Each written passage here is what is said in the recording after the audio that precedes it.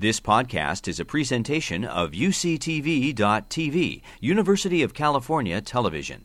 Like what you learn? Help others discover UCTV podcasts by leaving a comment or rating in iTunes. Today I'm going to talk about how to sleep better and feel better and how sleep affects our mental and our physical health. My work has been supported in part by grants from the National Institute of Mental Health and the Brain and Behavior Research Foundation, and I am a co-investigator in the UCSD-IBM Center for Artificial Intelligence for Healthy Aging.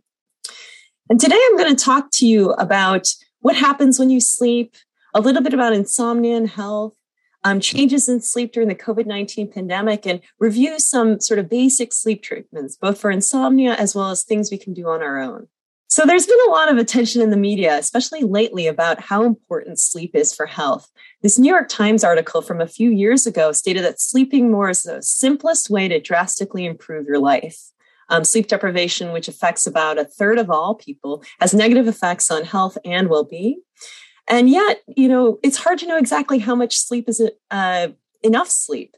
This CNN article, again from a couple of years back, shows that even too much sleep can be linked to poor health. So ultimately, sleep is really heterogeneous among individuals, and sleep is related to health, but it's not clear for each person what is the optimal amount or type of sleep or how it impacts health for each individual. So this is part of why I'm so interested in sleep, is that it is so personal and it's so heterogeneous, and we need to learn more about how to improve things for each person. So first of all, what happens when you sleep? Well, let's start with how sleep changes as we age. So from infancy, we spend about 70% of our day sleeping. We often wake to start our days and our parents' days around 5 a.m. And then we grow into becoming teenagers who have phase delayed sleep. We end up going to sleep late, often spending a lot of time on sleep and waking up late. Given that schools tend to start on the early side, we're often quite sleep deprived and tired during the day. And then as we age into being adults, our sleep phases shift earlier again. We go to bed earlier, we wake earlier. However, most adults, especially Americans, do not actually sleep well. About 35% of Americans are sleep deprived, which means sleeping about less than 7 hours a night. And about 50 to 70 million US adults have a sleep disorder, the most common being insomnia. About 30% with short-term issues and about 10% with chronic issues. And unfortunately, those types of issues worsen as we age. Older adults have higher rates of insomnia as well as other sleep disorders. They have more frequent overnight awakenings and shorter overall sleep time. And about half of older adults will report having some type of sleep problem. So why is sleep so important? Well, sleep is clearly a biological process that's key to development and health. It's been shown to be important for promoting growth, regulating metabolism, heart and lung function. The purpose of dreams is not exactly clear, but that's an important function that happens while sleep. Sleep is important to solidifying memories, as well as to clearing toxins from the brain. And that's been an area of increasing interest over the last few years. Clearing toxins such as amyloid and tau proteins, which are key in the pathogenesis of Alzheimer's dementia, has been shown to happen as we sleep. Insomnia, obstructive sleep apnea, short sleep duration, and poor sleep quality have all been identified as independent risk factors for cognitive impairment and the development of Alzheimer's dementia and vascular dementia. And we know that poor sleep is linked to issues with memory, attention, mood problems, as well as falls. So sleep really has a mechanistic impact on cognition, which we are still learning a lot about. In terms of insomnia, insomnia itself has a strong impact on health. So what is insomnia? So some of the major signs of insomnia include, difficulties with falling asleep, staying asleep, or waking too early and not being able to fall back asleep again. And it causes clinically significant impairment or distress in at least one of these key areas, including fatigue or low energy, daytime sleepiness, mood disturbances, behavioral difficulties, cognitive problems like impaired concentration, attention, or memory, impaired abilities to complete occupational or academic functions, impaired interpersonal or social functioning, and it can also affect your caregiver or family functions. Diagnosing sleep apnea usually starts with a clinical evaluation with your doctor to rule out other medical problems that can interfere with sleep. Many times it can be helpful to get referred to a sleep specialist. Sometimes it can be helpful to track your nightly patterns of sleep with a sleep diary, looking at bedtime awakenings, your overall sleep quality, and the use of interfering substances like caffeine, alcohol, or medications. There can be a number of questionnaires that can help to understand about these sleep symptoms, as well as potential precipitating factors, lab tests to rule out other medical issues, and then even sleep studies. And the health consequences of insomnia are pretty broad. Poor sleep has been linked to metabolic issues such as obesity, heart problems, cardiovascular disease, hypertension, even immune dysfunction, as well as depression and anxiety. And some of this may be a little bit bidirectional in that sleep can cause these problems, as well as some of these issues can worsen sleep as well. Now, with COVID-19, we've actually seen many of these issues magnified in certain populations. During COVID-19, about 41 to 70% of older adults in certain studies have reported sleep problems. And these sleep problems have been associated with female sex, having increased anxiety or depression, complaints of loneliness, either not working or being confined to the home, and social distancing measures have been shown to be associated with worse sleep. Again, however, though, the sleep quality during COVID-19 has been variable. So certain populations are reporting worse sleep quality, while others have actually reported better sleep quality. So again, it seems to affect different populations differently. And another interesting point is that good quality sleep is really important for optimal immune function. Even a single night of poor sleep can actually affect inflammatory biomarker levels, lymphocyte counts, which are a key immune cell in the body, as well as your vaccine antibody response the following day. And so one of the notes I remember seeing when the COVID-19 vaccine came out was that having a good night's sleep before can actually make the vaccine more effective. And chronic poor sleep can actually upregulate innate immune system activity and affect how leukocytes are trafficked or brought to different sites of the body to help with fighting off infections. So our work in schizophrenia, bipolar, as well as healthy adults, have shown that a lot of the night-to-night changes or variability of sleep patterns can actually be strongly associated with inflammation. And we've seen that people have more labile sleep patterns where they sleep very short amounts one night and maybe much larger amounts the next night. So the changes from night to night are larger for those folks, actually may have increased levels of inflammation or oxidative stress. And another important impact of sleep, in addition to the effects on immunity, the stressors of COVID-19 can also affect sleep in turn. So COVID-19 has created what was coined by a group of authors, including Smith and colleagues, as a connectivity paradox. So while the risks of social isolation and loneliness may be increased by taking further social distancing or isolation measures, you're really balancing the COVID-19 infection risk against the risk of social isolation and loneliness. And this was important to us because we've seen that there's been increased prevalence of loneliness during the COVID-19 pandemic. And other studies have actually shown pre-COVID that loneliness is strongly associated with sleep problems. So we've seen a number of studies that have shown loneliness is associated with decreased sleep efficiency, which is sort of less percent time sleeping overnight, increased overnight awakenings, also called WASO or wake after sleep onset, longer sleep latency, which means it takes longer to actually fall asleep when you go to bed, worse sleep quality, and even having insomnia is associated with loneliness. Again, this may be bidirectional in that loneliness is associated with poor sleep and poor sleep is associated with loneliness.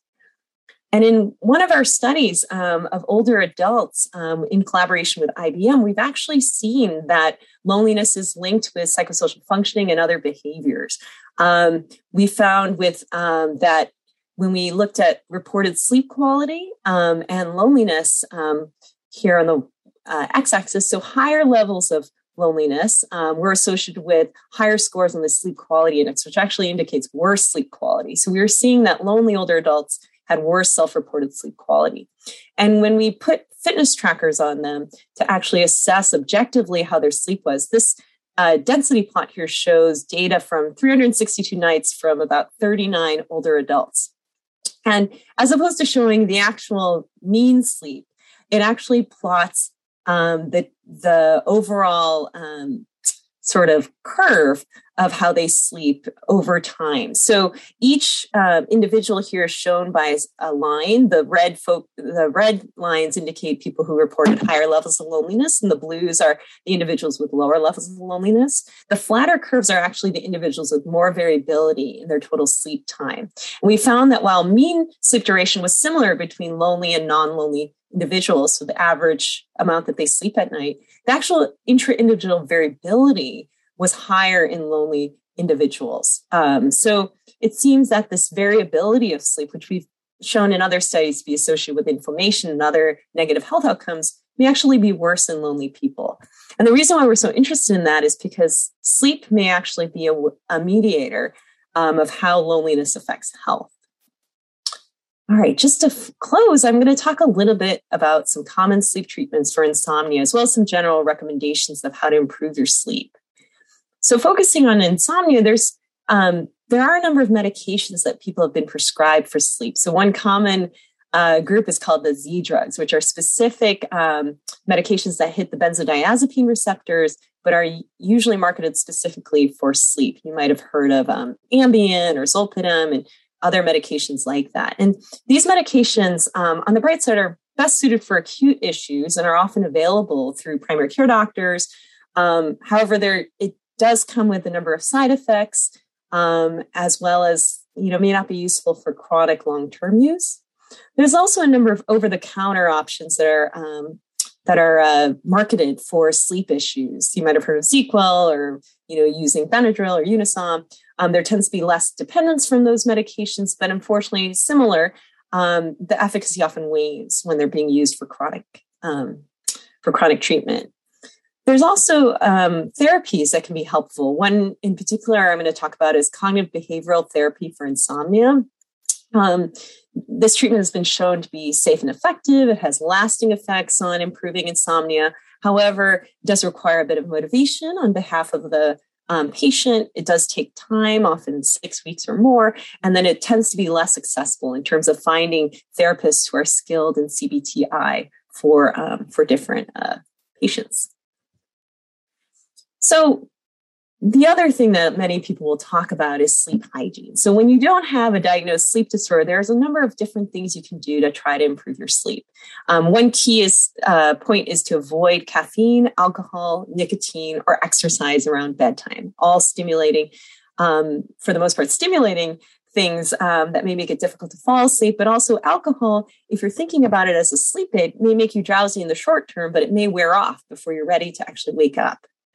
However, on the other hand, exercising regularly is important for maintaining and improving sleep quality overall, as long as it's not right before you go to bed.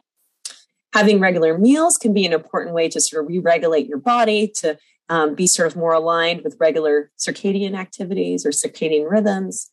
Having regular bedtimes, even on weekends. There's been some studies that show that catch-up sleep on the weekends is actually not associated with better cardiovascular health, and having sort of that regular bedtime and wake time every day can be better for your body.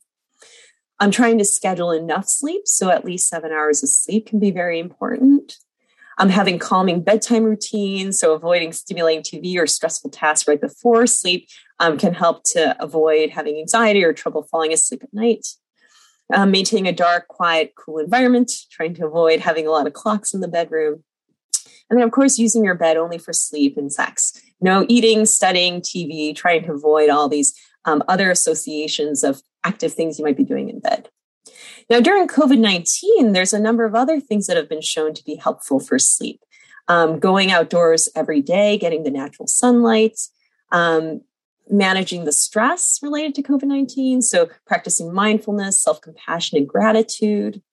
Maintaining a daily routine, even at a time when things may be blending together and we may be feeling like we're in Groundhog's Day and every day is the same. This can be a real key part to actually provide definition and creating structure to our day. Another one is cultivating meaningful daily social interactions. That's been one area that a lot of patients have told me is a real challenge. They miss almost the just sort of the regular minor social interactions you might have at a coffee shop or on the bus on the way to work, things like that. And finding ways to cultivate meaning through social activities is important. Another one is, again, providing structure, but maybe more along the lines of a longer term scale, is looking at how to celebrate milestones and actually plan for the future. And then the last, of course, is if symptoms are getting worse in terms of sleep, or even, of mood and stress contributing to sleep problems, the key thing is to seek help from your doctors and getting evaluated to see if there are other things that can be done. One of the most important things I find about sleep is that sleep is so modifiable and treatable that it's important to consider that as a key integral part of your health. So just to summarize, sleep is a key biological process for the growth, maintenance, and for aging successfully. Sleep disorders are treatable. COVID-19 has affected sleep in many populations, including older adults, and that we can improve our own sleep through changing habits and rituals and other enriching activities. And I think it's important to emphasize that. And last of all, I just want to thank you all, my audience, my sources of funding, as well as our wonderful team at UCSD. Thank you so much for your attention. You've been listening to a podcast by University of California Television. For more information about this program or UCTV, visit us online at uctv.tv.